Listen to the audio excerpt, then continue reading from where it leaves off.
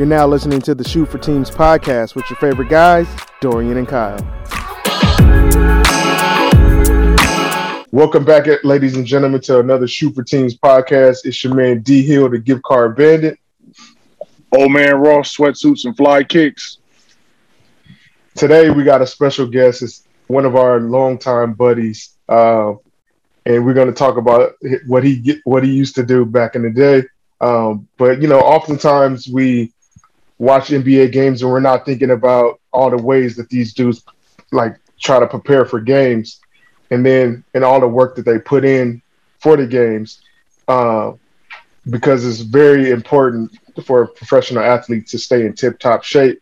And our next guest is an LA native who graduated from Cal State University, Dominguez Hills, with a degree in physical education. He was also a member of the National Strength Coaches Association, the National Basketball Conditioning Coaches Association. He was a strength and conditioning coach for the Los Angeles Clippers for many years. His primary responsibilities were keeping guys like Elton Brand, Darius Miles, Quentin Richardson, just to name a few, in shape, and also structure their workouts and conditioning. So welcome to the podcast, our main man, Johnny Doyle. Hey, thanks for having me, guys. How you doing? We're doing good, man. We're good. We're good, Awesome. Johnny. That's good. That's good. Good. So Johnny, when did you fall in love with the game? Wow. I fell in love with basketball like early age. I wasn't the best basketball player, but I did fall in love with basketball at early age, and I just love sports in general. So, when I was growing up, there was no social media, no websites, no iPads, things of that nature. So my social media and iPad was going outside and playing sports, playing at the park, shooting hoop, playing flag football in the neighborhood, things of that nature. So, yeah, I just fell in love with sports in general. It just wasn't just basketball, but I want to say probably in the 8th grade, that's when I really, really fell in love with basketball. Nice. So did you play basketball during high school or anything like that? This is funny. I played in high school. I went to Verbum Day. It's an all-boys school, small all-boys school. May have been 300 students. So at the time when I went there, they were known for basketball. They won all these state championships and national championships. And I just wanted to go to Verbum Day. I was like, I'm going to go to Verbum Day. I'm going to play basketball.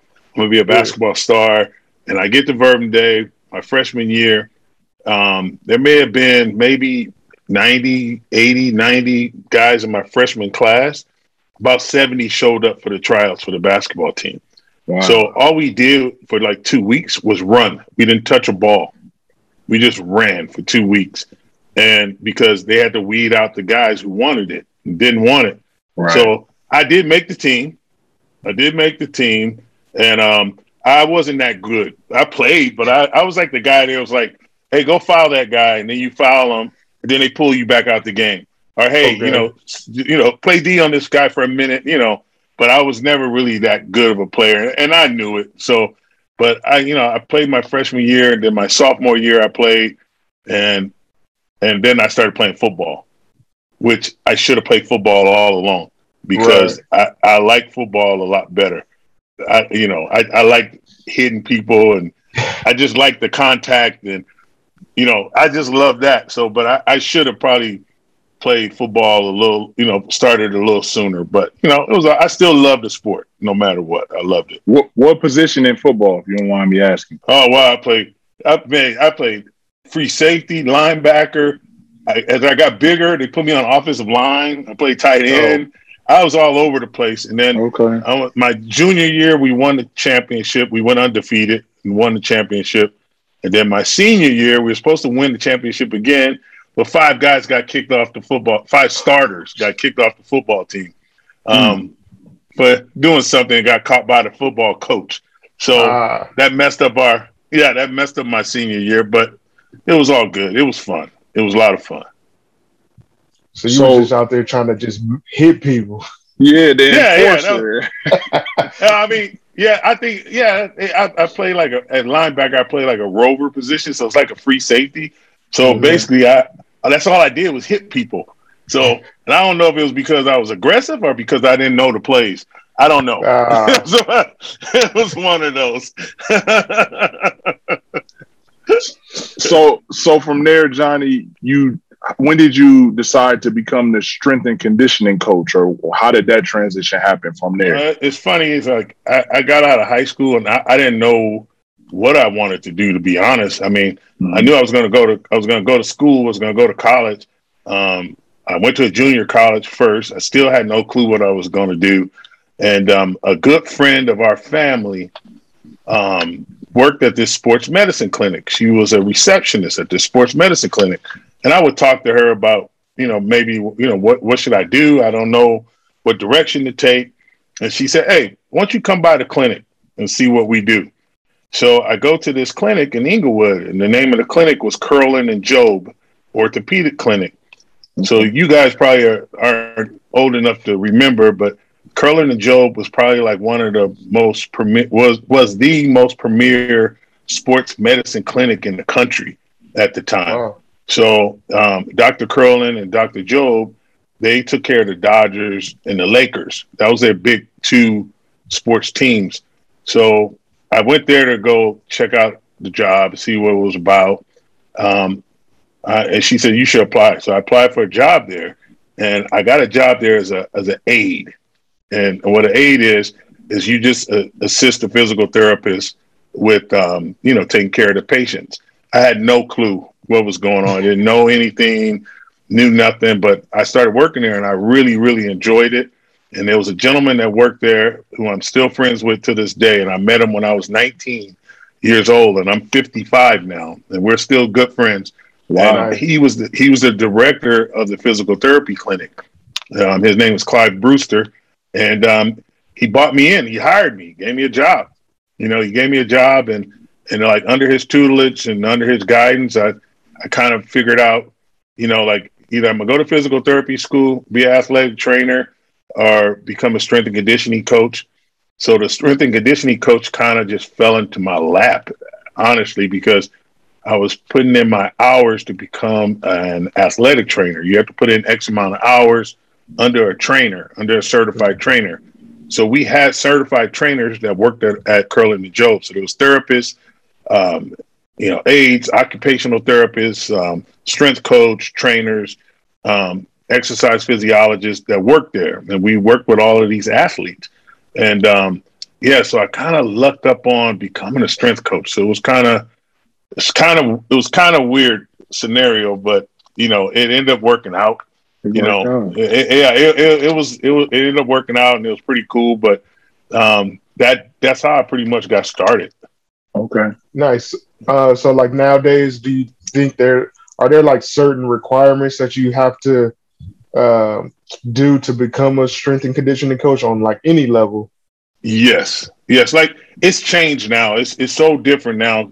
So nowadays they make way more money than I made than I ever made. And the structure of how organizations, professional teams are structured now, it's totally different. So like in the past, there used to just be, the team doctor, the trainer, the strength coach, and the equipment guy. That was it. There was no assistants. We did everything. Well, now they got a medical director, the physical therapist, the team doctor, the team physio, the team this, so they have so many different components to it. So now, kids ask me sometimes about this, and I tell them all the time. I said, go become a physical therapist. Go get your doctorate in physical therapy. I said, and then if you want to go work for a professional team, go get certified as a strength coach. Maybe go get certified as an athletic trainer. So that way you could get a job, any one of those titles. You could work any one of those titles. Mm. So, and if that doesn't work out for you, you can always fall back and go do physical therapy. My wife's a physical therapist here in Las Vegas, and she does well. She used to work in an outpatient clinic, and now she works in NICU. She just works with premature babies. Like who would ever have thought physical therapy for premature babies, right? Right. And she loves it.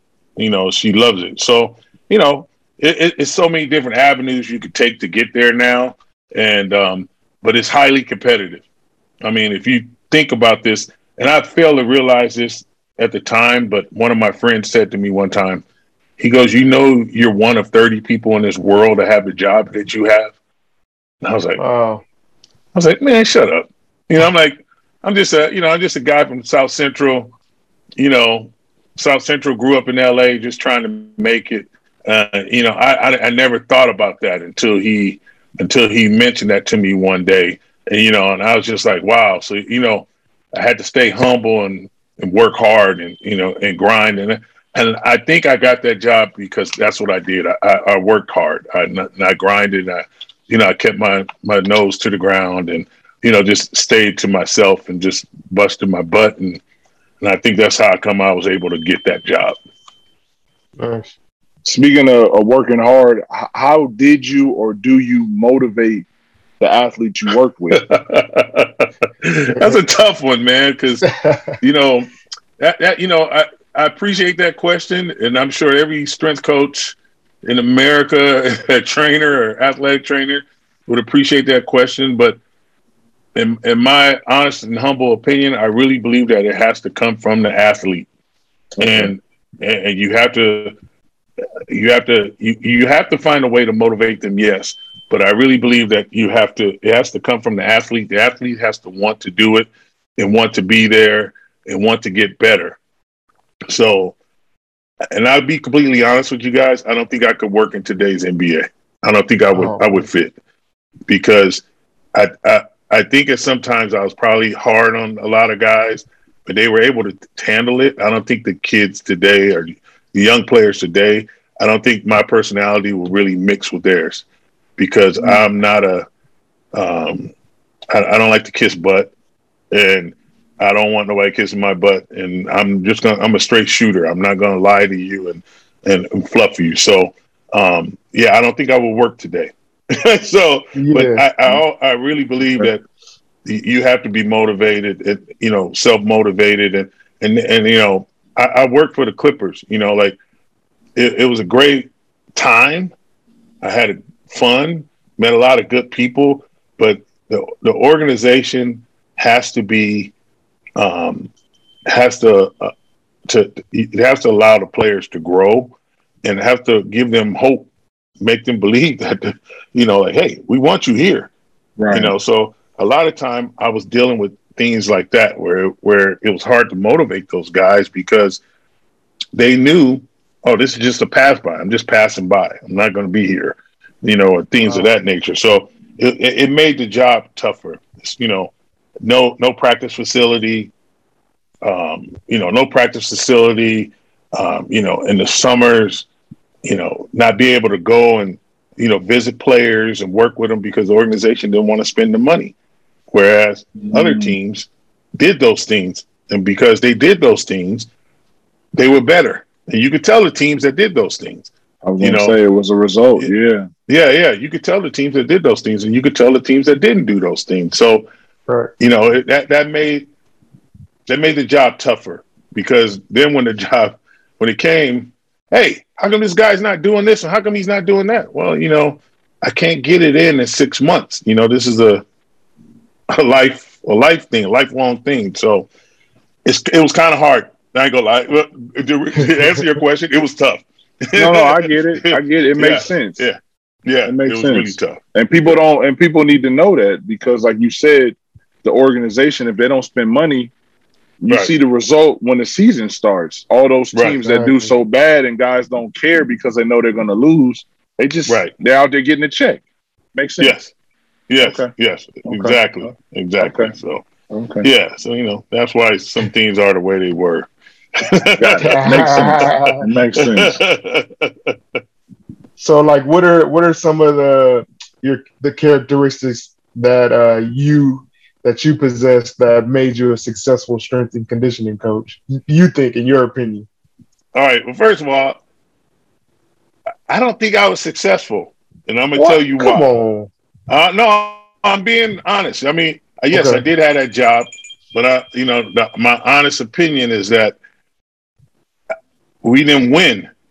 So because we didn't win, although I'm battling outside forces, we we didn't win. So for me, those losses hurt me just as bad as it hurt the coaches and the players.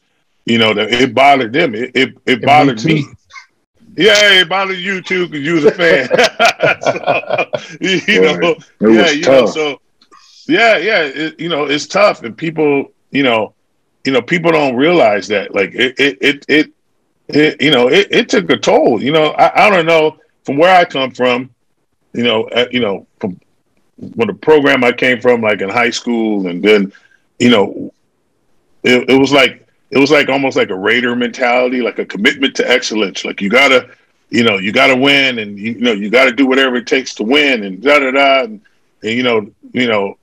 my one of my coaches in high school, strength coach, he used to say, "What if you would have held that block 5 more seconds?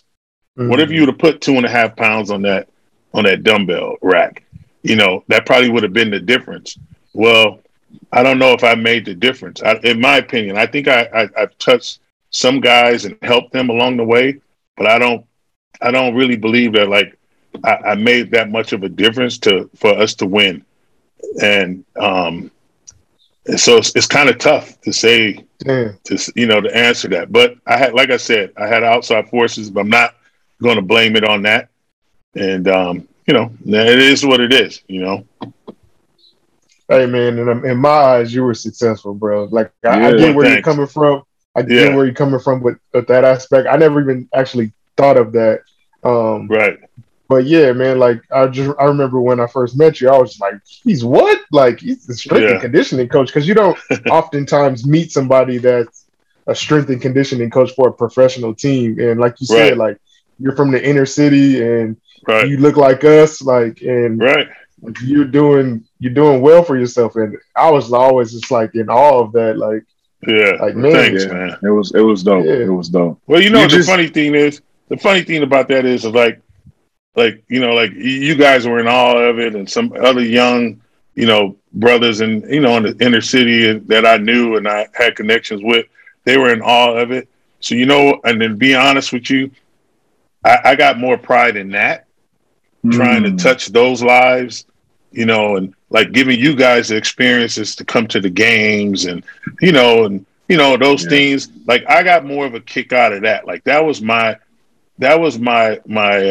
rush per se, like because the wins weren't coming. So whenever I got the win, winning 17 games out of 82 games, so but when the wins came, that was my rush, but the other times it was like the things that I would do in the community. I would go to to community things, and when they dedicated parks and things like that, like that I enjoyed that because it was in my community. Right. So that was like probably like some of the biggest joys I got out of it. When it wasn't a win. So. Right, for sure. Yeah. Did you, Johnny, going back to the players, have a particular coaching style or method that you had working with the guys, or it was?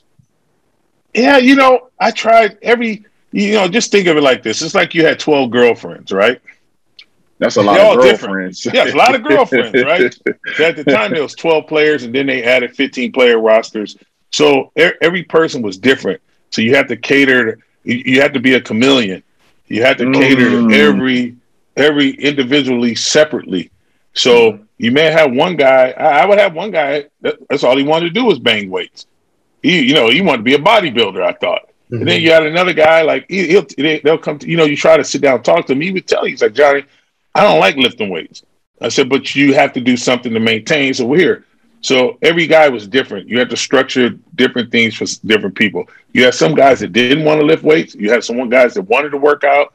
You had some guys that hated you because you made them do it. And, that made you do it. And, and all I would always try to tell them is like, hey, look, I would tell them, I said, this isn't your last stop. I said, the object of the game is the next contract. I would tell them that all the time, especially because we always drafted rookies. So I'm like, hey, you got a 4-year deal here, 3-year deal. I said, the object of the game is year 4 and 5. Let's get you paid.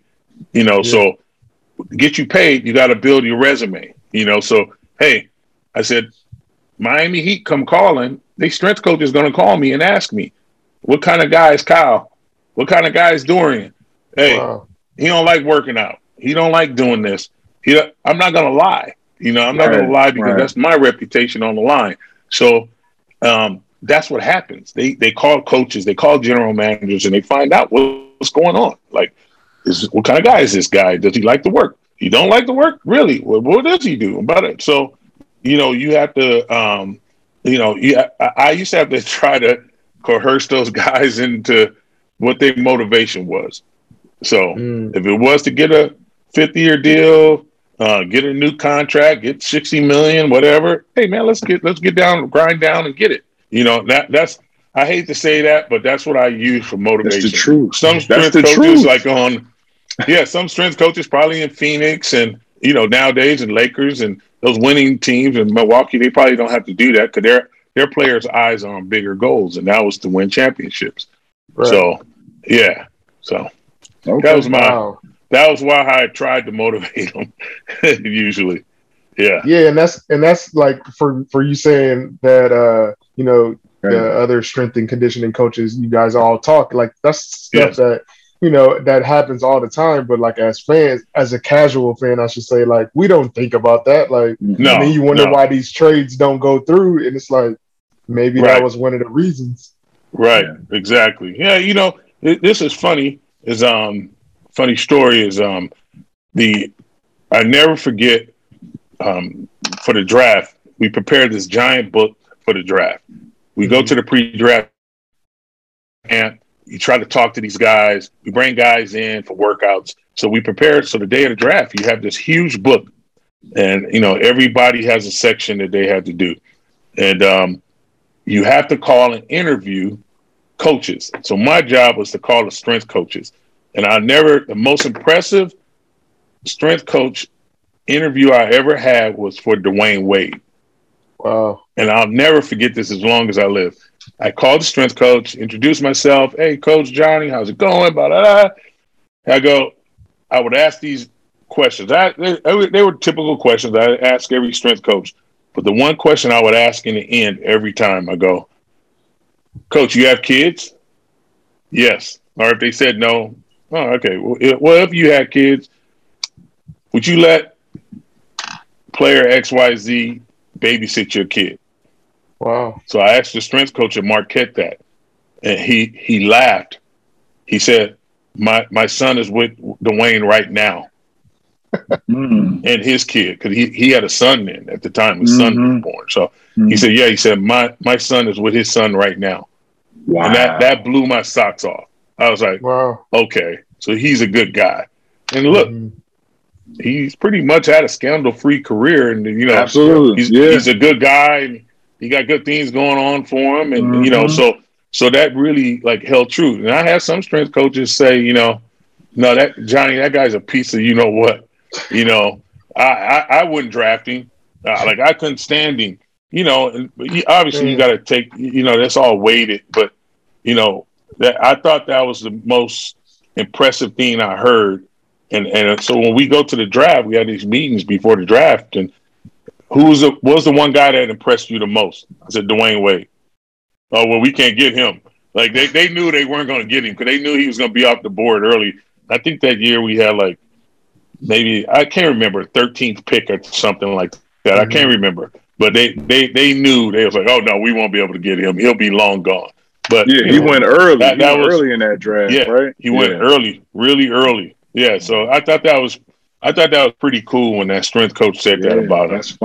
That's funny. Yeah. Wow. Yeah. Sticking with the strength and conditioning stuff, you kind of alluded to it earlier, but do you think the new technology is affecting the way that the new strength and conditioning coaches do their job, in today's game or society, however you want to? Yeah, I think they got a lot of neat stuff. They got a lot of. I'm a gadget guy, and they got a lot of good gadgets and toys and all of that stuff, and it's pretty cool. And I think these players now are better. I think they're better athletes and they're better players and they're faster and they're definitely bigger and stronger and more athletic and you like look at Giannis for example.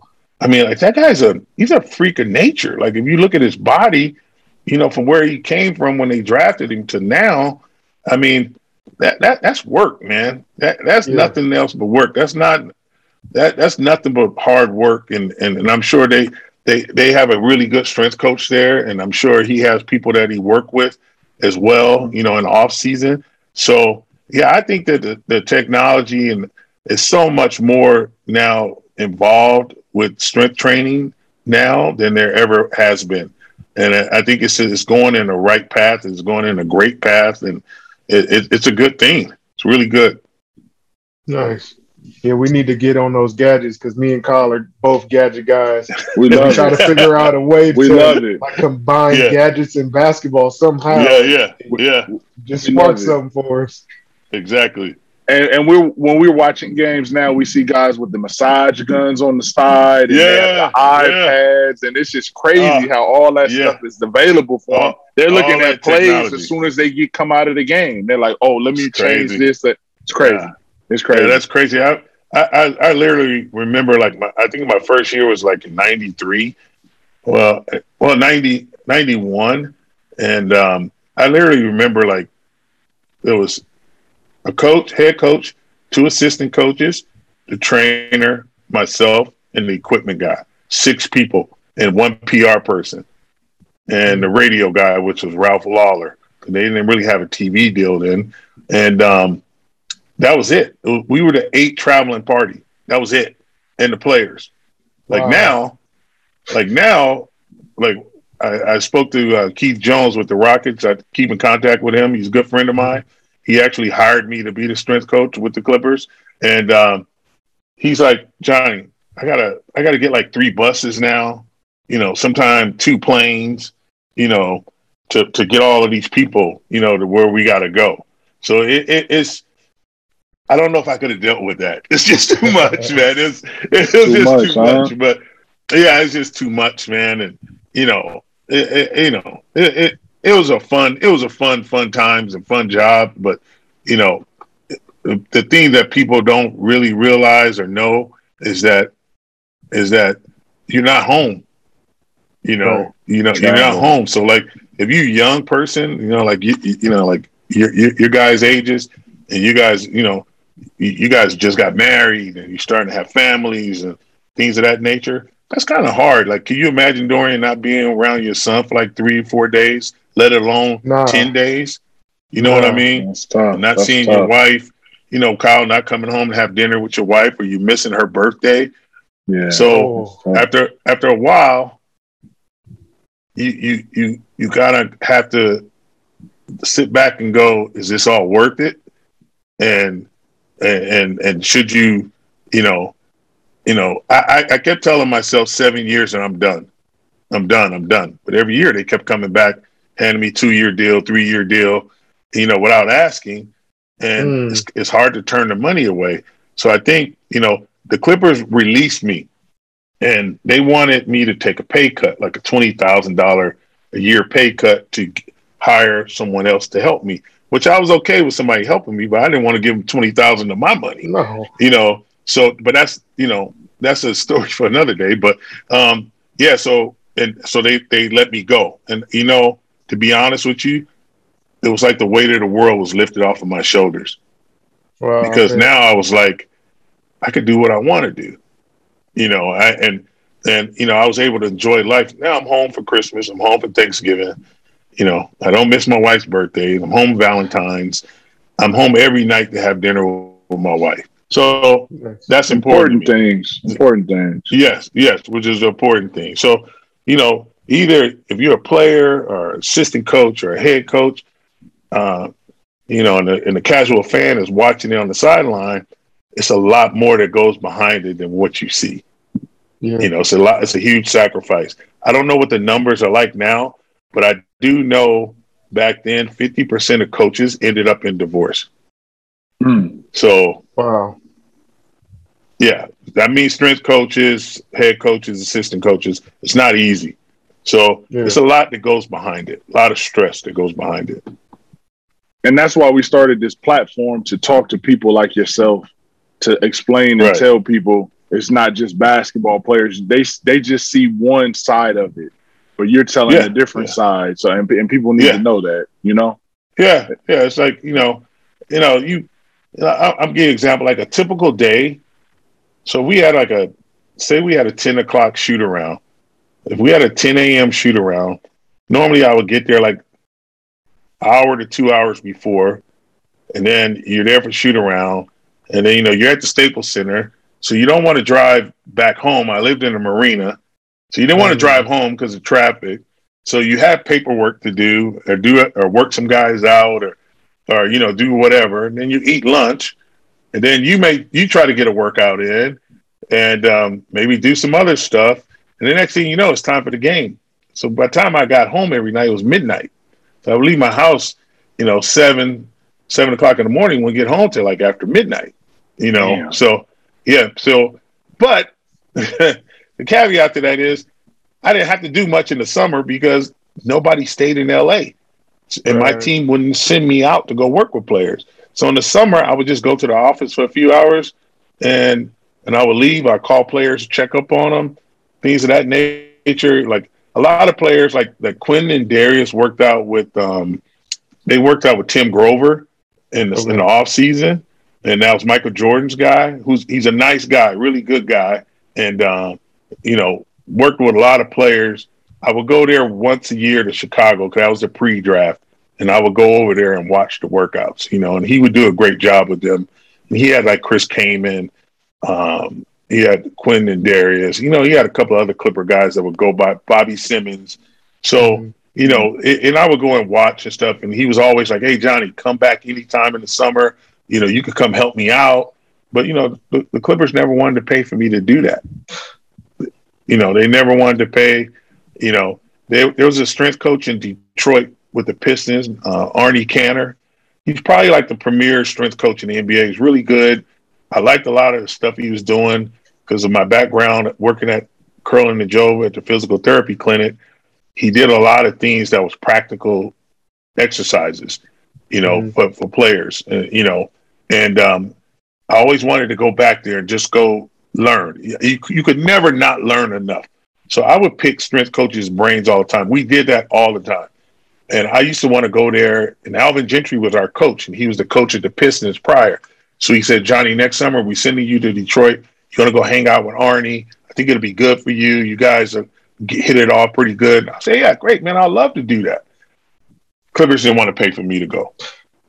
Like, why wouldn't you pay to try to make your organization better? Right. That was frustrating thing, like really, really frustrating thing. So, a lot of times, if people don't understand why those players were frustrated, like back in the day, that is why, because they didn't do all that they could do to try to make them better. It shows. It shows. And those players knew that. They knew that. So it was told to me by a player, this is just a stop through. Everybody that come here is just stopping through to get the next contract. But that's what it seemed like, though. Yeah. Hence why guys wasn't passing the ball. Guys were just jacking up shots, trying to do their own thing because they're trying to showcase. They're trying out for the next team. So, yeah. So Johnny, stay with the Clippers. How did you get your start with them? You mentioned it briefly with the gentleman from the Rockets. How did you get your? So I had I wanted to be a strength coach. No, I wanted to get in. So I called Keith Jones. He was a trainer with the Rockets. Okay. And let me back up. It's a gentleman named Chip Schaefer. Chip Schaefer was a trainer at Loyola Marymount. Well, he worked with me at Curlin and Joe. I used to go to Loyola Marymount and help Chip out to try to get my hours in to become an athletic trainer. Well, Chip gets a job with the Chicago Bulls as the head athletic trainer. So he goes to Chicago. He goes, I'm going to try to get you a job here. He said, I don't know what, but we'll figure it out. I didn't get a job there. They wanted to hire a guy that's been helping them out for a while. And so they hired him, and that's fine. And the guy's still there to this day. Damn. So Wow. they hired him, and he's still there. He wasn't even a strength coach. Actually, he was an equipment guy. Chip just wanted to get my foot in the door. So that didn't happen. So he goes, call Keith Jones. He doesn't know anyone in LA. He's going to need some help. And I called him, so I would go over there to the Clippers and help on game days and during training camps. I would always go and help him out, taping guys, stretching, making ice bags, picking up towels, whatever he needed, I did it. And then one year I go to training camp and their strength coach quit, like at the last minute, like before the season started, he quit. So he goes, hey, we're going to need a strength coach. And I go, oh, okay. He said, you've been doing it. You want to do it? And I go, I don't know if I could do it. He said, you could do it. Take the test. Go take the test. You ready? So I took the test and I passed the test. And he goes, I'm going to get you in. And I go, yeah, I don't know. More apprehensive about making a change, being afraid, basically. So Of course. I get in. One day I go to training camp. And Bill Fitch was the coach. And man, he was a nice guy, but the hardest person I ever worked for, but learned a lot from him. But he says, one day we're sitting at breakfast during training camp, and it was the coaches, the general manager, Elgin Baylor, the vice president of the organization, and we're just sitting there, and Keith, and I'm literally putting like some bacon in my mouth, and he goes, so Johnny, we're about to interview you for the strength coach's job. And I go, what? And he goes, yeah. So they literally like interviewed me right there on the spot for the strength coach's job. So, so they interviewed me. Training camp ended. I go back. So Bill Fitch says, hey, look, we're going on the preseason and we're not going to take Stanley Roberts with us. He's not in shape. We want him to come work out with you. Could he come work out with you?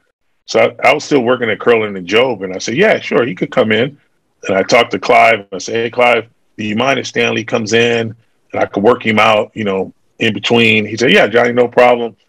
So I brought Stanley in. So like I said, you have to motivate people differently. And Stanley's motivation was, I told him I needed this job. Oh, wow. So, and that's the kind of guy he was. He's like one of the nicest players I ever worked with in my life, ever. Had all the talent, but just, he didn't love basketball. He loved the money, but he didn't love basketball. So I said, Stan, if I get you to lose some weight and get you in better shape, I said, I think they're going to hire me. And he goes, okay, I'm doing this for you. He told me that. So he came to the clinic twice a day. I would go to his house on the weekends. We work out at his house on the weekends. And they were gone for 10 days. He came back. I weighed him every day, took his body fat. He lost weight. He was in better shape. And they saw what I did. And Bill was like, hey, good job. I didn't think you was going to be able to get him to show up. And so one day I'm walking in the last preseason game and I'm like, okay, this is it. I'm not interning here no more. I'm done. I'm not going to, I got to figure something out. And the PR guy walked by me and he goes, hey, how do you spell your last name? And I said, Doyle. He goes, I said, why? He said, oh, they're going to put something in the paper tomorrow. They're going to hire you as a strength coach. Wow. I was like, oh, really? Just he like goes, that, yeah. Didn't say nothing. Yeah, nobody said nothing. I'm like, oh, okay. So, I try to be cool about it, but, inside I'm like, yeah, so I walk into the locker room and the trainer goes, hey, we're going to hire you as a strength coach, So it worked out pretty good. And I never forget, he said, I said, how much does it pay? I asked him, how much does it pay? He said, they're going to offer you this. And I'm like, oh, cool. I'm like, yeah, that tripled what I was making already. So I said, wow, cool. He goes, but you're going to tell them no. I go, what? He said, tell them no. He said, you tell them, why would you give up a job that you have for a job for a 1-year contract? Because they wanted to give me a 1-year deal. And I said, that's not going to work. He said, it'll work. So I talked to Elgin Baylor and I said, Elgin, thank you, but no thanks. I can't take this job because I'm secure in my job. And, I can stay there as long as I want without worrying about contracts. And okay. How about 3-year deal? And we give you this much. And I go, well, how about this much? And he goes, because Keith coached me through it. And he said, okay. He said, okay. All right, we'll do that. Just like that. Wow. I was like, oh. Then I looked. I said, dang, I underbidded myself. I should have asked for more money. But right. Yeah. That's cool. That's a dope story, man. It worked out pretty good. Man, and you went from being scared like we all are when change comes your way to going to talk to Elgin Baylor, who is a legend as far as basketball goes, and you're in there negotiating your rate and your future with that guy. That's crazy, man. With the legend, because that's what I always call him, the legend. Legend. Yeah. But he was the nicest guy too, man. You still talk to him or you still speak? Well, if I'm talking to him now, Kyle, I'm in heaven. But I saw him maybe 2 years. I saw him 2 years ago and had a good conversation with him. He's a nice guy, man. He was a really good guy. Smart guy. They didn't give him credit for a lot of things, but he's really smart guy. And didn't have a bad bone in his body. Very spiritual and religious man. Very family oriented man. And he was a good guy, man. It was sad day when he passed. Really sad day. Yeah. And before we move on, can you just tell our audience the time period that you were with the Clippers? So from 93 to there you go. Yeah, 91 to 2003. Yeah. That was a nice little run. That was a pretty good run, yeah. It's 13 years and 8 or 9 coaches. That's a pretty good run. Yeah. 8 or 9 coaches. Yeah, that's pretty damn good run. So, yeah, I think I'm more proud of that than surviving all of the coaches than anything. Yeah. Yeah. That's crazy. Yeah. So, go ahead. No, go ahead. No, I was gonna say, with your time with the Clippers during that whole time period, do you have a favorite player or any couple favorite players that you like to work out with? Besides Stanley, because you mentioned Stanley Robert. Right. Yeah, I like Stanley. Stanley was my guy. I didn't like working him out, but he was my guy. He was a great guy. I mean, you'll never find anybody say anything bad about the guy. He's an awesome guy. Yeah. But I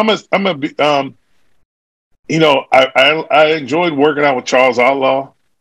Bo Outlaw. Oh, but, wow, because he was a challenge. Because he and I were born around the same time, so we almost had the same personality. So we always challenged each other, and we're both stubborn. And he was always a joy to work with because he loved it. He wanted to do it. One of the I'm gonna say, I'm not gonna say he's my favorite, but he's right up there. But one of my favorite guys to work with was Malik Sealy. And rest in peace. Yes, definitely. He was one of my favorite guys, and I'm gonna tell you why, because he listened to me. One summer, he came from the Indiana Pacers. So the Pacers, that was a model organization. They did things right there. And he was a smart guy, and he saw how they did things, and he knew what he needed to do to get better. So he asked me, he said, Johnny, one summer, he said, I need to get stronger. I need this, this, and this. I go, yeah. He goes, what do I need to do? I said, you need to stay here in LA. Don't go back to New York because you partying, hanging out. I said, give me a chance. I said, give me a chance. He said, okay. He said, 6 o'clock. I met him every morning at 6 o'clock. Every single morning at 6 o'clock. He did not miss. I mean, when I mean he did not miss, he did not miss. We may go out to dinner the night before and maybe a late dinner. And I'm like, oh, man, you want to bump this to 8? No, I'll see you at 6. And he would be there. He would beat me there. He would beat me there, Wow. and he wanted to get better, and it was so unfortunate when he passed because he was about to get paid. Minnesota was going to pay him, so he leaves the Clippers, goes to Minnesota, and he played well in Minnesota. Yeah, him and KG, right? Yeah, him and KG. Yeah. Yep, and he played really well, and then unfortunately, get into a car accident and he passes. So he was one of my favorite. But then I had a lot of guys along the way, like no particular order, like Earl Boykins. He's like 5'3", 135, probably pound for pound the strongest guy in the league. Wow. He was one of my favorite guys, and we had a crew. It was Earl Boykins, a guy named Obina Ikezi that played at Maryland, a big guy, and a guy named what was his name? Sean Jameson. Not Sean Jameson. I can't remember the guy's name, but he played football at Clemson, and he was a basketball player. And the four of us would work out all the time. Like I would always tell them, you guys got to stay ready, stay ready, stay ready, stay ready. And these guys, we would go to the arena like an hour and a half before the bus left the hotel for the first bus.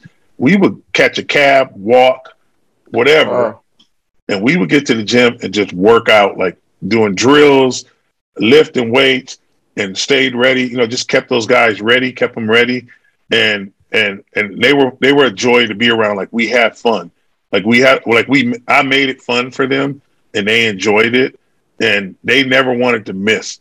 And those guys were really a lot of fun to work with. I came really close with Rodney Rogers. He didn't like to work out that much either, but he was he had so much God-given talent, and it's unfortunate what happened to him because he's paralyzed from the neck down. Yeah, I talked to him like 2 weeks ago. I do talk to him. I talk to him like once a month. Keep in contact with him. He's a good guy. He turned out to be a good friend, and turned out to be a good friend. Throughout his and my career. So we always kept in contact. But it's some of those guys. It's like guys nobody really know about or anything. Like the easy guys. Corey Maggette, easy. He had a body of Adonis. Corey was a nice guy. Always listened to what you had to say. Things of that nature, So it was fun, man. It was a lot of fun. To be honest, I wouldn't trade it. I wouldn't trade that part of my life for anything. It was cool, pretty cool. Oh, nice. Okay, we're gonna put you on the spot then. What about let's go. Least favorite player that you had to train or work out? Yeah, Michael Olowokandi. That's not hard to imagine. Now, the funny thing is, normally, in most cases, I wouldn't throw people under the bus. But you know what? I own my own business now. I'm doing okay. I'm not in the basketball world. He was by far the biggest, hardest person to work with, by far. Like him. Wow. Love this guy. Love him to death. Still talk to him to this day. Keith Kloss. Hard to work with. Man. Hard to work with. And not because he was thin and skinny, but Keith had other demons. And I think that if he would have corrected those things, or if the organization for that matter would have got on top of him and tried to help him sooner, he probably could have been a hell of a player in this league. He put it like this. If Keith Kloss played today and was in shape, wasn't drinking, doing drugs, he'd be a stretch four. He would make a lot of money right now. Yeah. He was 7'2" and could shoot it and was athletic. But he was 7'2" and 210 pounds. Ooh. Yeah, exactly. That's thin. That's wafer thin. So he made it kind of hard to work with him because you knew he had demons working against him. But you know what? By the grace of God, he's doing great now. Mm-hmm. He's sober. He's doing fine. I talk to him from time to time, and he's a friend. He's a pretty good friend too that I keep in contact with. So yeah, he probably may have been him and Olo Candy might have been two of the toughest guys to work with, Olo by far. Candy, my goodness. Yeah. I had a feeling that was going to be the name that you said. Yeah. Tough one. Yeah, tough one. Man, so you've been so you were with the Clippers for a while. Was the Sean Livingston injury one of the worst that you've seen? Well, that's funny. That summer was my last summer. No way. That was my last summer. Yeah. So when that happened that year, I wasn't there, but I was watching the game that night when it happened, and I remember talking to someone that worked for the Clippers, and they told me you could hear him scream throughout the stadium. Oof. Yeah. So I don't think anybody really expected him to come back and do the things that he did. But I worked with him a little bit that summer, and he was the nicest kid because he was only a kid then at the time. He was like 18 or 19. He was a nice kid. You saw the potential in him. So who knows how good he could have been, without that injury. But man, he was a solid player. He got some years in, didn't he? Yeah, he definitely, and he got some rings too. So. Yeah, got some rings behind it. So So I'm glad it worked out for him though, because he was a nice kid. So yeah. So how did you deal with athletes when they had these crazy injuries? Because I know Lamar Odom dealt with a lot of injuries while he was there. Was that a lot more responsibility that was put on your plate? Well, it was the majority of it was put on Jason Powell's plate, who's still the trainer there. Yeah. So we worked hand in hand. He would do certain things, and then he would say, "Hey, JD, this is the protocol, or this is the route we're going to go." And then I would take over and do certain things with him. And then most of the stuff, most of my things were done on the back end, and that was as far as getting them in condition, getting them in shape. I hate to say this, but you try to break them almost. You try to make working out with you harder than it would be in the game. So I'll give you a prime example. Keon Dooling got hurt one year, and he couldn't do it. He was non-weight bearing. So what do we do every day? I say, Keon, do you swim? He said, "Oh man, I swim like a fish." So that's what we did every day. I put him in the swimming pool at Southwest College, and he would swim, and I would work him out, do these pool exercises with him, non-weight bearing stuff. And when he came back, he was in better shape than he was before. Wow. That's dope. Yeah. So, you have to find different ways to work with these guys to, certain injuries and what to do with them. I remember Lamar, was his right thumb or his left thumb? It was his left thumb. He broke his left thumb. So we had him dribbling and shooting with his right hand because he was all left. He would never go right. So he's like, all right, we're going to just work on his right. So that's all we did was make him dribble with his right hand, shoot with his right hand, things like that. So you find the ways to getting around, circumventing, certain workouts. So like I said before, every guy was different. So you would have to treat their workouts differently. So the injuries were the same way. Yeah. So you were there, Johnny, obviously with Donald Sterling. Did you have any issues with him or see? I mean, you don't have to go into full, take a little drink, I know. But how was it just dealing with him on the either day-to-day basis, or did you see what ended up happening with him, back then? Or all that stuff that happened, with him, the NBA taking the team from him and things of that nature, I wasn't surprised. Not shocked, not one bit. None of that shocked me, not one bit. I didn't deal with him on a daily basis. Actually, nobody really dealt with him on a daily basis. He just showed up to the games.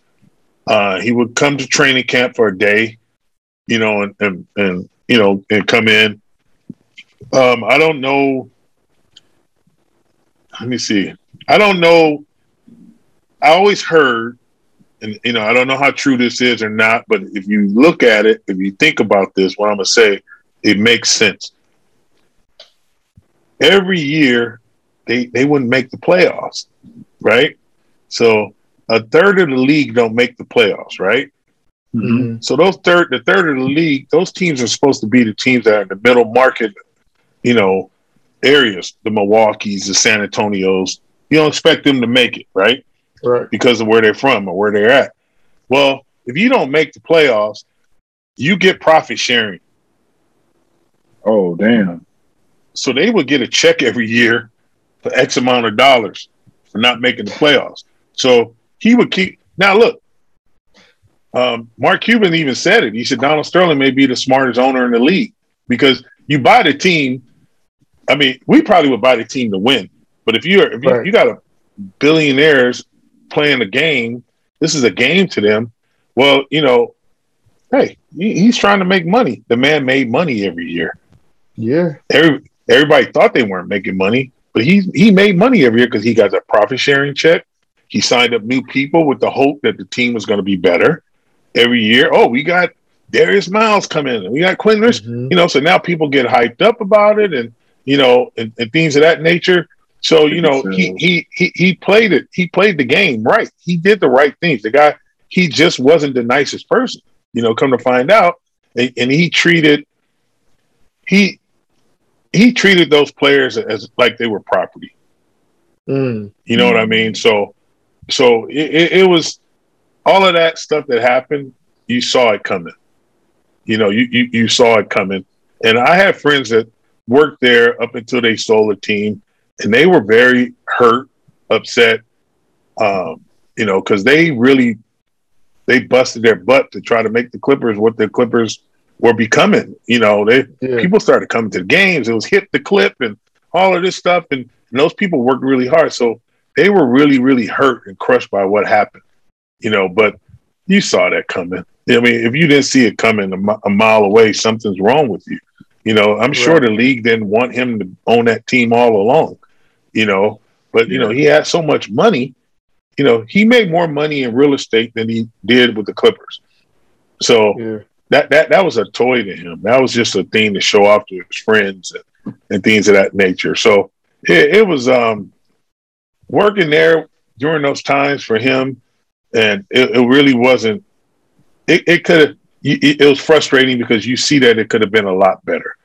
It could have been a lot better, but they didn't want to put the money into it. So I remember they have a practice facility now, but before I left, we was in the process of planning out the practice facility. And right away, well, we can't put that in there. We can't do that. We can't have that. I said, well, you got to have those things because you have to make it enticing for the players to come in. If you don't make it enticing for them to come in, how are we going to keep them? So we have to spend a little money, guys, if y'all want to win. So I think it's great that Ballmer owns the team. I think he's doing a lot of good things with the organization.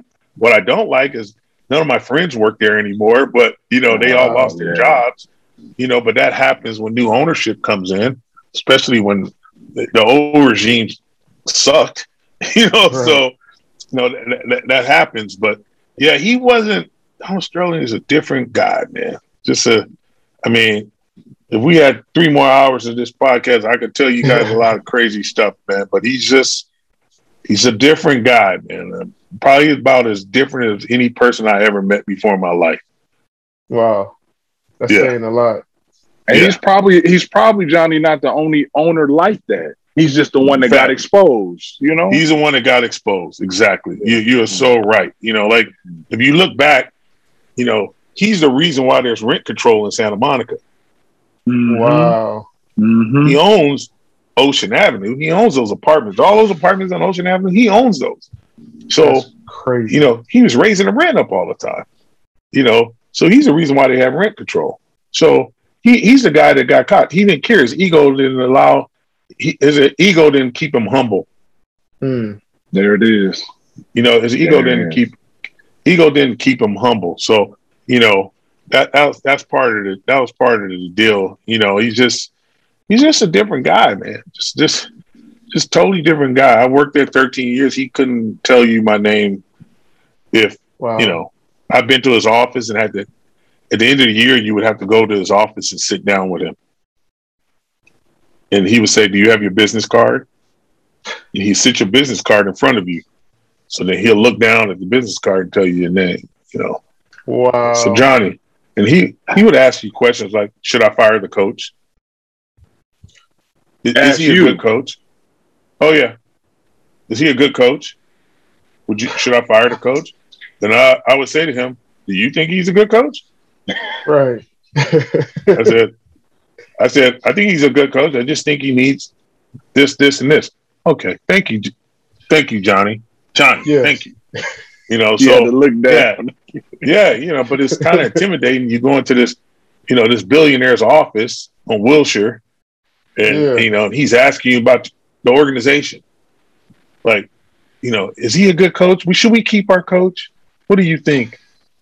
What do you think, Johnny? Should we keep? I'm like, well, who are you going to ask about my job next? Exactly. You know, like, you know, so yeah, it's yeah, he was crazy. Wife was a lovely person though, really nice lady, really nice lady, but yeah, really weird dude, man, really weird. Like, well, we really see when it came out, we saw bits and pieces, so I can only imagine. Yeah, and you know, the kind of like the pretty, I'm not gonna say cool thing, but I guess the players, they didn't care. But like, he would come into the locker room after the game, and like in a professional locker room, the one place that's off limits to everybody except for the training staff is the training room. Yeah. So owner couldn't go in there. You know, Elgin would come in there, the coaches, but they wouldn't stay in there long. That was the one place that was off limits. So he wouldn't go into the training room. So the players, when he would walk into the locker room, he would bring these old celebrities, Hollywood celebrities, women, into the locker room. These guys are standing there naked. Wow. And, you know, no announcement, no saying, you know, lady coming in, because you would have to announce if a lady reporter was coming in. No announcement. And these guys standing there naked. And they're like, come on, man, are you serious? And they would get up and walk into the training room. And he couldn't go in the training room. Wow. I mean, yeah, I've heard that before, but I mean, wow. Yeah. That's true story. Damn, man. I believe it. Do you, this is not on any of the questions that we had prepared for you, but do you think like the team would have been different, like if, say, Ballmer was there with you guys? And, you know, the Clippers had a couple different waves that were like exciting times. Like I think back to when they had like Sam Cassell, Elton Brand, that wave. Then you had Darius Miles, Quentin Richardson, and Lamar Odom, that wave. And then CP and Blake and those guys. Like, they had ample man. They would have won a championship by now. If you think about it, you kept those guys together. You would have kept those guys together. They would have, you know, if you'd have kept that team with Odom, Maggette, Elton, we had a couple of, Sean Rooks was a veteran, Derek Strong was a veteran presence. You know, they had those young guys, Keon Dooling. They had to kept those guys together. We probably would have been all right. I remember like once I just ran into him 2 weeks ago, Alvin Gentry, and I was out to dinner with a friend of mine, and we ran into him and at the Bellagio, and he says, I said, Alvin, do you remember you walked into the locker room one day and you said to us, we're going to get fired? Damn. I said, do you remember that? He went, I remember that. And the reason why he said that was because they had to sign those guys. So they had to give Lamar extension, Elton, not Elton yet, but Lamar, Darius, Quentin, and Sterling pretty much said, I'm not going to give these guys an extension. So once he said that, Alvin said, one of the players stood up and said, well, I got to go get mine.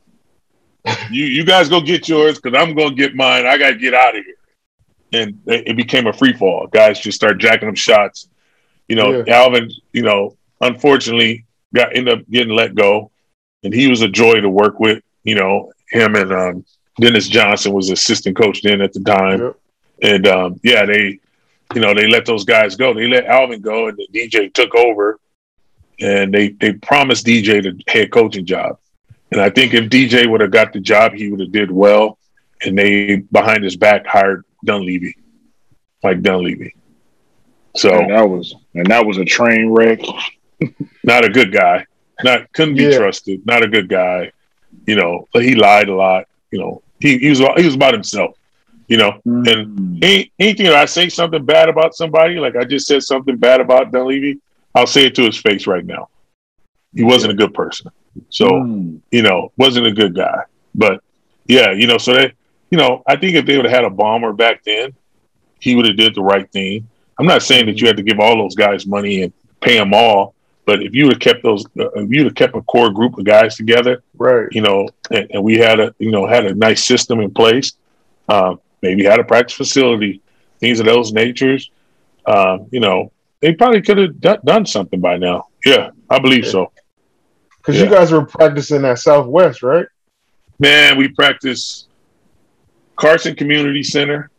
Oh my God! So if the players wanted to work out, we had to go into the weight room where the community members went. Didn't have equipment to fit them. That's crazy. Didn't have equipment to fit them. Didn't have an adequate training room, whirlpool, things of that nature. We went from there, Southwest College.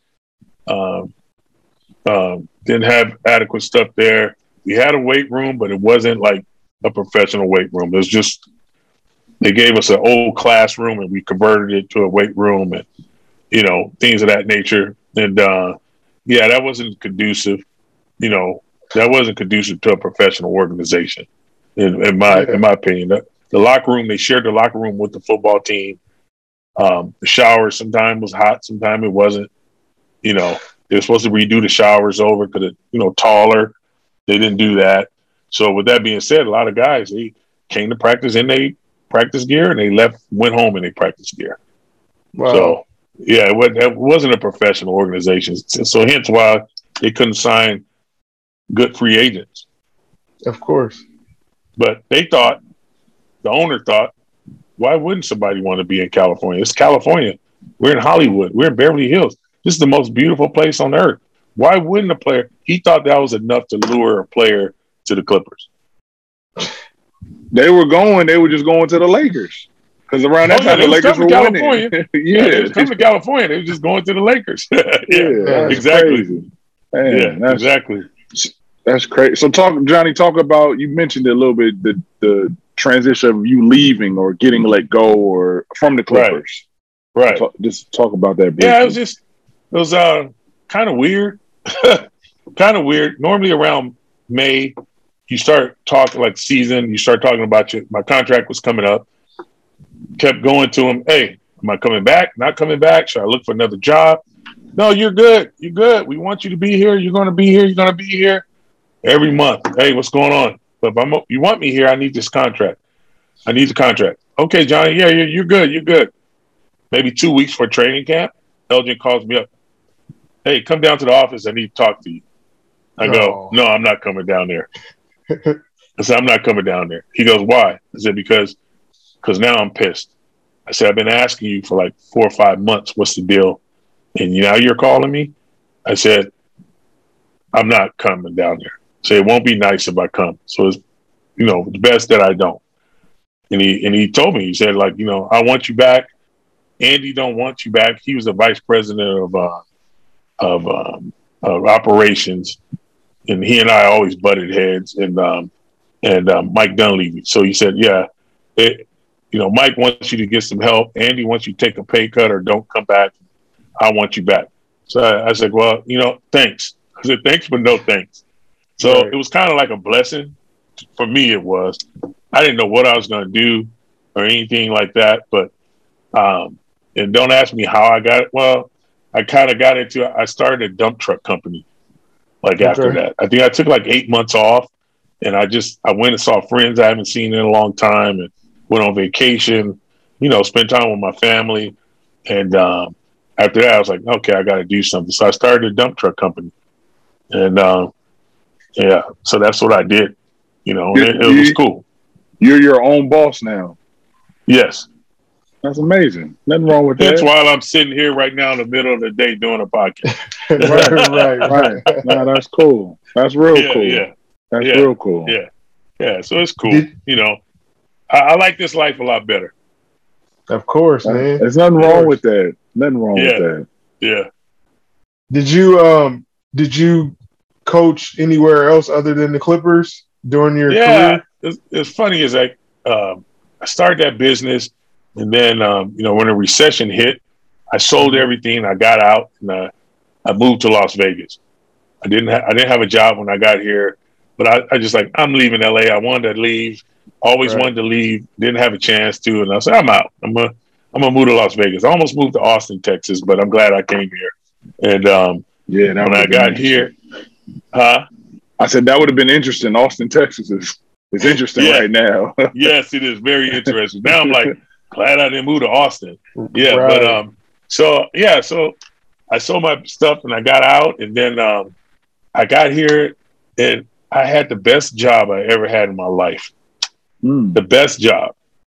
I worked at the YMCA of Southern Nevada for like 6 years. It was the best job I ever had.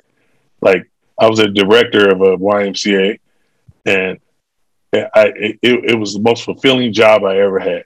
Like, because I had all these kids, and all these kids coming in and out, and they would always come hang out in my office. And Mr. Johnny this and Mr. Johnny that. And, I was able to impact a lot of kids. So it was almost like when I took the job at the Clippers, Elgin Baylor said to me, you're not only going to be the strength coach, but you're going to be their mentor. You're going to be the guy they're going to come to.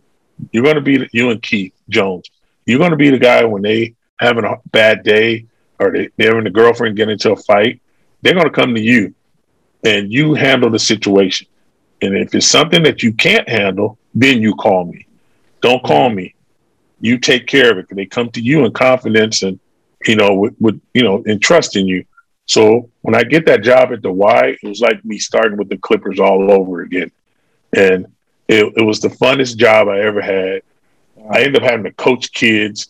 I didn't want to do that, but sometimes I may have to coach kids. But like now these kids are 27, 28 years old, having kids of their own. And I go out to dinner with them.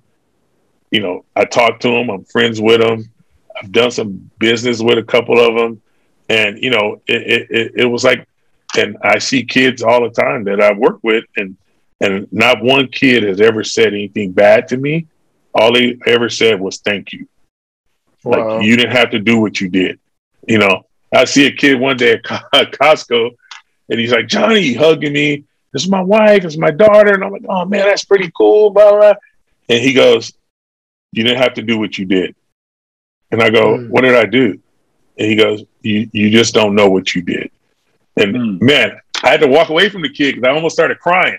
I'm like, man, all right, man, later. Because I'm like, you never know, coming from where I come from, I didn't have a lot of people that could have been an impact on my life. But luckily I did. But, I was like, wow, I became that guy for those people. For those young men. So that was like my best job. And then after that, I went and worked in Japan, worked in Japan with a couple of players in Japan, went to Costa Rica and worked in Costa Rica with some kids. That was fun. Then I went to Liaoning, China, which is like 4 hours south of Russia, which is like the armpit of China. And I had a great time. I worked with one player. I was hired by Liaoning, which is the Chinese shoe company. It's like the version of Nike in China. And I was hired for them to work with this one player. And I got over there and I worked with this guy. And it was a really, really fun experience working with him. And the reason why I say that is because he got better. So I was like, oh, wow, what I do actually works. So he got better. And you guys remember Wang Zhuju? Yeah. I do. So he's the second Chinese guy, but technically he was the first Chinese guy to play in the NBA. And so Wang was in China. So I was working with this player to get him ready for their version of like the Pan Am Games, where it's just in their country, the different provinces will compete against each other, like the Olympics. So, and he played for the Chinese Army team, and this kid was playing for the Liaoning Tigers. And so I see Wong over there, and he and I had a good relationship. And he's like, Doyle, what are you doing here? And I told him why I'm here. He said, that kid's a good player. He said, you're going to help him. And I go, yeah, I hope so. So the first game, the Liaoning Tigers played against the Chinese Army team, which Wong played on. So this kid was like 6'9", about 225, could shoot it. Kind of like a Dirk Nowitzki almost. Okay. Right? More athletic, but like Dirk.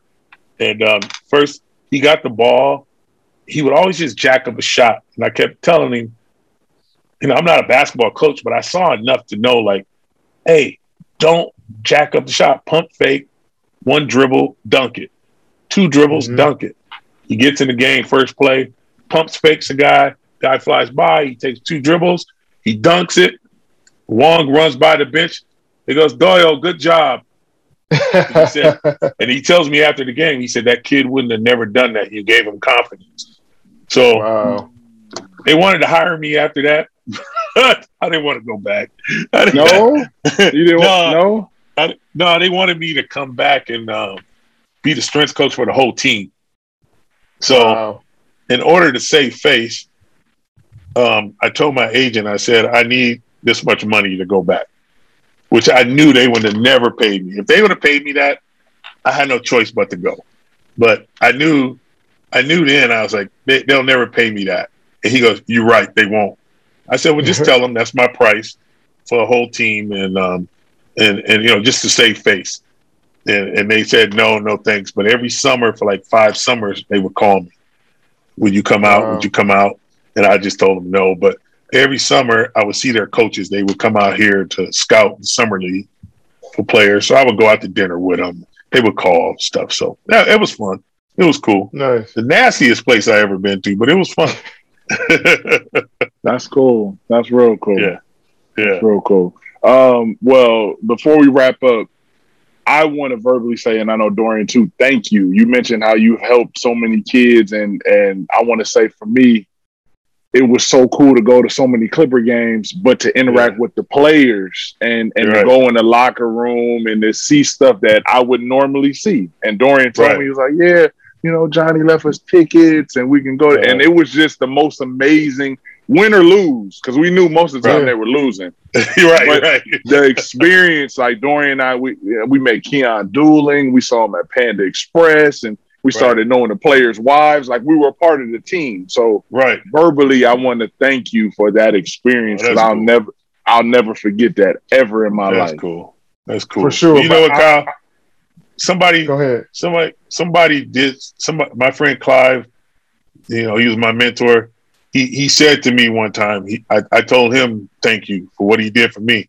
He said, "Don't thank me, repay it."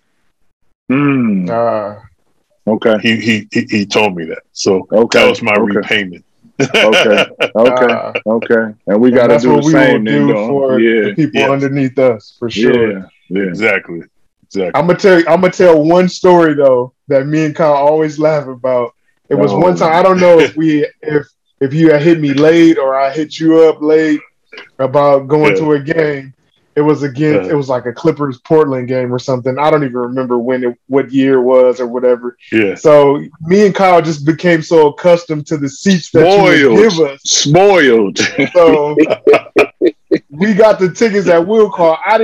We didn't even look at the tickets. We already knew we were sitting down. We talking to people in the section. Hey. They knew you guys. They were regulars. Yeah. The lady stopped us like, I'm sorry, your tickets are up there. We like, up there. Literally, our seats were up by the jerseys. Like, and me and Kyle was like, we gonna whoop Johnny ass. Hey, Johnny, we was up there with Gail Goodrich jersey and Magic. They hanging up in the in the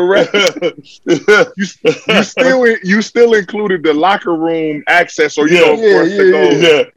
That was the funniest. But it was just so funny because we just got so used to just going to sit where we usually sit.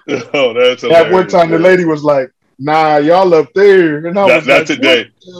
Yeah, like not us. Not today. You know, it's But funny. we were still grateful to be in the building. Absolutely. So, like, it was just all jokes. It was all jokes. But it was that was one of the funniest things. It was.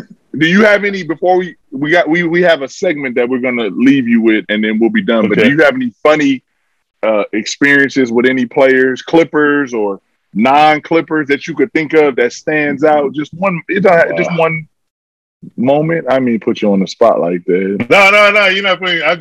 It's a lot of stuff, man. It's like I don't know if this is funny or not, but I remember one time during the draft, we were like in the war room, and Bill Fitch was the coach, and there's a couple of good assistant coaches, nice guys, really nice guys. I'm not gonna say their names, but nice guys. And Fitch goes around the room and he's asking us, who should we draft? And he wanted to pick Eric Dampier, which he kept calling him Eric Dampier. He kept calling him that. But anyway, so we all said who we wanted, and we all agreed on the same guy. And he got pissed, like pissed, and he kicked us out of the war room. What? It was just him, Elgin, and the owner. And he kicked us out, cussing us out, get the F out. You guys don't know what you're talking about. We said, well, you're making a big mistake taking that guy. Actually, I'm going to tell you who the pick was. Kobe Bryant. Wow. We wanted Kobe, and he said no. We took Lorenzen Wright. Nice guy. Yeah, nice guy. Another one. Decent player. But we all were adamant we have to take Kobe Bryant because Kobe Bryant came in and it was the best workout we saw ever. Like, unbelievable workout. I mean, it's legend. Like, I'm going to have to send you guys this clip. I got to find it, but a friend of mine sent me the clip. And It was the most unbelievable workout ever. He's 17 years old. And the reason why Fitch didn't want to take him, because he said he's young and we would have to play him. Like, whoever we draft got to play today. Yeah, that's good. He's not ready. He said he's not ready yet. He's so raw. So we didn't take him. So he kicks us out of the war room, and one of the coaches comes out and he kicks the water cooler, and the big sparkling water cooler flew up in the air, and water went everywhere, like all over the place. He goes in his office, he slams the door, you hear all this rustling. He grabs his briefcase, he grabs all of his stuff, and he walks out, and there's this big glass mirror, and Fitch is sitting there, and he goes, you guys, I'm out of here. He quit. On the spot. And we're like this. I said, what are you going to do? He said, I don't have a job. I don't care. I don't want to be a part of this. And he leaves. And that was like my first, that might have been my first year, second year. So I've never experienced anything like that. And it was kind of weird. And another quick story is Larry Brown was the coach. And when I interned, and he would walk up to me, he's the nicest guy. He always treated me nice. But he walked up to me one time. He goes, do you have tickets for the game? Nobody went to the games at the sports arena. It'd be like 500 people there. You could go meet everybody at the game before the game. You go shake their hands. And he goes, hey, you have tickets for the night? I go, no, coach, I don't have any tickets. He gives me 4 tickets. I don't look at him. I call my boys up. Hey, I got tickets for you guys. Come to the game. Leave my will call. So I'm sitting behind the bench. My boys come walking down. They're sitting on the floor. Oh, damn. So I'm like, oh. And then Coach Brown looks back. He goes, those your buddies? I go, yeah. He said, tell them I got them next game too. I said, okay, cool. That's awesome. He said, and then he goes, I'm cool rolling through the neighborhood, right? I said, yeah, you good. They got you, Coach. Don't worry. I said, red 500 SEL convertible, right? He goes, yeah. I said, you good. Don't worry. I gave Coach a pass. Okay. That's those are great stories. Those are great. Thank you. Yeah, man, those are awesome. Damn, that's cool. All right. Well, before we get out of here, Johnny, we play a quick game with our guests. It's called Rapid Fire 24 Seconds. And I'm just going to ask you a question. and you just pick one or the other. So for instance, I'll say cat or dog, and you just pick whichever one you want out of the two. Okay. Very simple. So we're gonna start now. Old Clippers logo or new Clippers logo? New. Rather live in Costa Rica or China? Costa Rica. Corey Maggette or Elton Brand? Corey. Sports Arena, Staples Center? Staples. Adidas or Reebok? Adidas. Keon Dooling or Oral Boykins? I already know what you're doing. Keon. I'm going Keon. Okay. Las Vegas or Los Angeles? Definitely Vegas right now. Okay. Yeah. Chick-fil-A or In-N-Out? Wow, you went there. In-N-Out, because In-N-Out, the fries are better. Okay. Chris Ford or Alvin Gentry? Alvin. Clippers or Lakers? Well, I have an admission, guys. Okay. I've always been a Laker fan. Of course. I already knew that was okay. That's not a problem. I always knew that. I was a Clipper fan on the 5th and the 20th. Payday. That's it. I feel when the check's cleared. Treadmill or elliptical?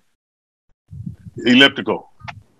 And the last one, Michael Olowokandi or Vince Carter? Vince Carter, without a doubt.